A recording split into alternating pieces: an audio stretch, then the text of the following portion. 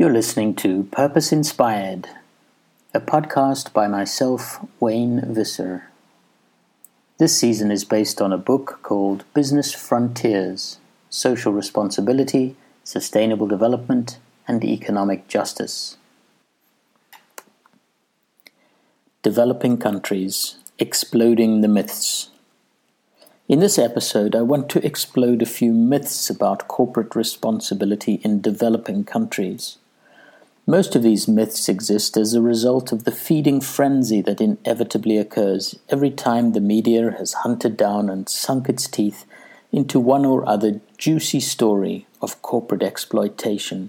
These myths are also sustained, however, by whole legions of well-intentioned people in developed countries who have vested interests in promoting their particular brand of the truth about corporate responsibility. Myth 1. Economic growth is not good. Over the past decade or more, there's been a growing backlash against the economic expansionist agenda of many developed countries and multinational corporations, and rightly so. Blind pursuit of GDP growth or market growth often fails to take into account many of its negative social and environmental impacts. As alternative indicators of progress, like the United Nations Human Development Index, the Index for Sustainable Economic Welfare, and the Environmental Sustainability Index, have all amply demonstrated. But it is a mistake to transpose this growth is not good argument into a developing country context. What the Index for Sustainable Economic Welfare showed, in fact, was that GDP growth and quality of life in developed countries like USA and UK moved in parallel until around 1970, when they began to diverge, with quality of life declining despite continued economic growth. Most developing countries have yet to reach that point of divergence. Economic growth and the expansion of business activities is still one of the most effective ways to achieve improved social development and environmental sustainability. Myth 2. Multinationals are the biggest sinners. In today's fishbowl world, when multinationals step out of line, they get slammed in the worldwide media. Typically, their reputations suffer collateral damage, and they find themselves being targeted by consumer boycotts and liability suits. This is both appropriate and necessary as a counterbalancing force in today's supra-territorial society, given the overwhelming size and power of global corporations and the still relatively poor institutional frameworks of regulation and governance to ensure proper accountability. But on balance, these sensational cases are the exception rather than the rule. On the ground, in developing countries, multinationals are generally powerful forces for good through their investment in local economies, creation of jobs, upgrading of infrastructure, provision of basic services, and involvement in community development and environmental conservation.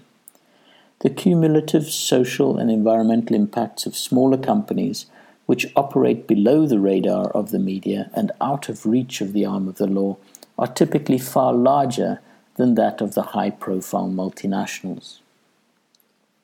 Myth 3. Multinationals are the biggest saviors. While multinationals are typically not the worst offenders in developing countries, neither do they have as much power or influence over national development as many critics seem to assume. Development is a complex phenomenon, which 50 years of multilateral frustration has proved beyond question. Adequate systems of governance and economic stability are probably two of the most crucial enablers, a fact that countries in Africa, for example, have finally realized with the launch of the African Union and its economic strategy, the New Partnership for Africa's Development.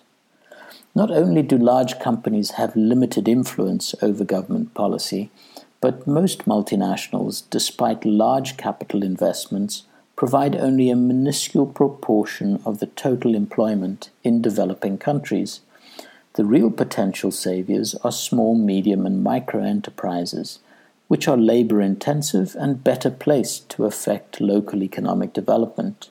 If the social and environmental impacts of these SMMEs can be improved, the knock-on benefits will be proportionally much greater than anything that multinationals could achieve on their own. Yet they receive negligible attention in the corporate responsibility field. Myth 4. Developing countries are anti-multinational. It is convenient for activists, mostly from developed countries, to whip up anti-multinational sentiments in support of their causes. But it is wrong to assume that developing countries do not want the products and services of these multinationals. In fact, it borders on immoral for first world activists, supposedly concerned about the corruption of indigenous cultures, but nevertheless enjoying all the benefits of multinational products and services themselves, to try to deny access by the third world to the big global brands.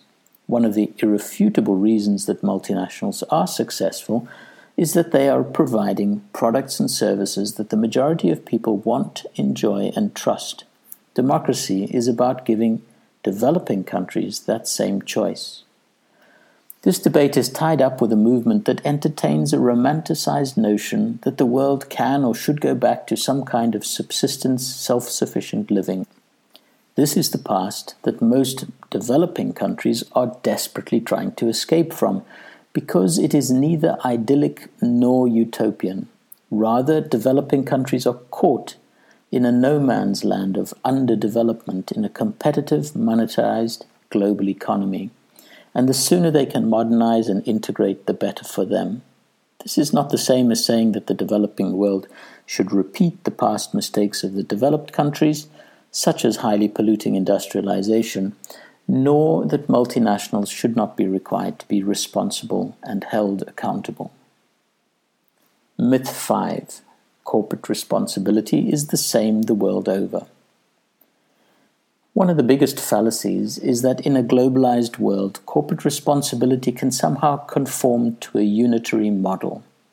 Of course, we need universal principles like the Global Compact and perhaps even process frameworks like ISO 14001, but standardized performance metrics like those of the Global Reporting Initiative and the numerous sustainability funds and indexes start to tread on shaky ground.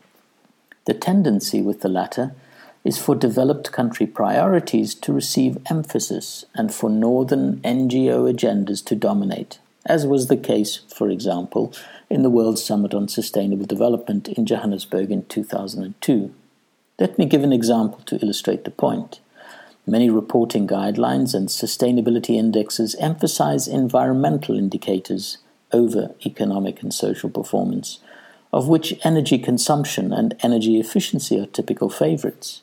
That makes sense in the North, where economies are highly energy intensive and contributing the lion's share of greenhouse gases to the climate change problem.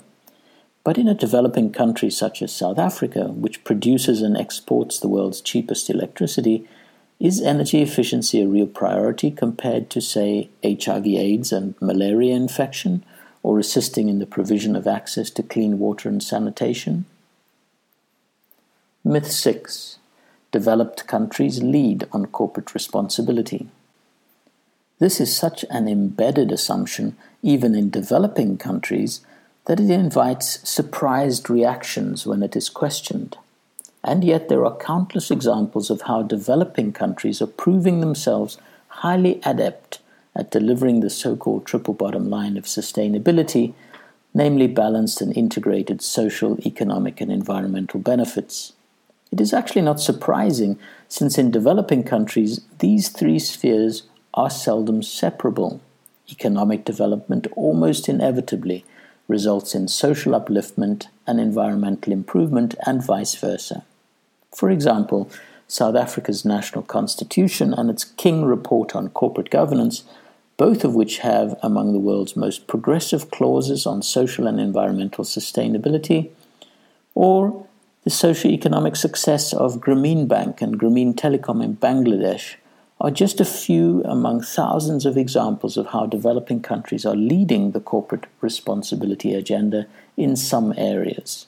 One inherent strength in many developing countries is the level of public participation and stakeholder engagement that takes place, particularly at a community level. Yet, ironically, this is seldom recognized, and the emerging global models for stakeholder engagement are being driven by the developed world. Myth 7. Codes can ensure corporate responsibility.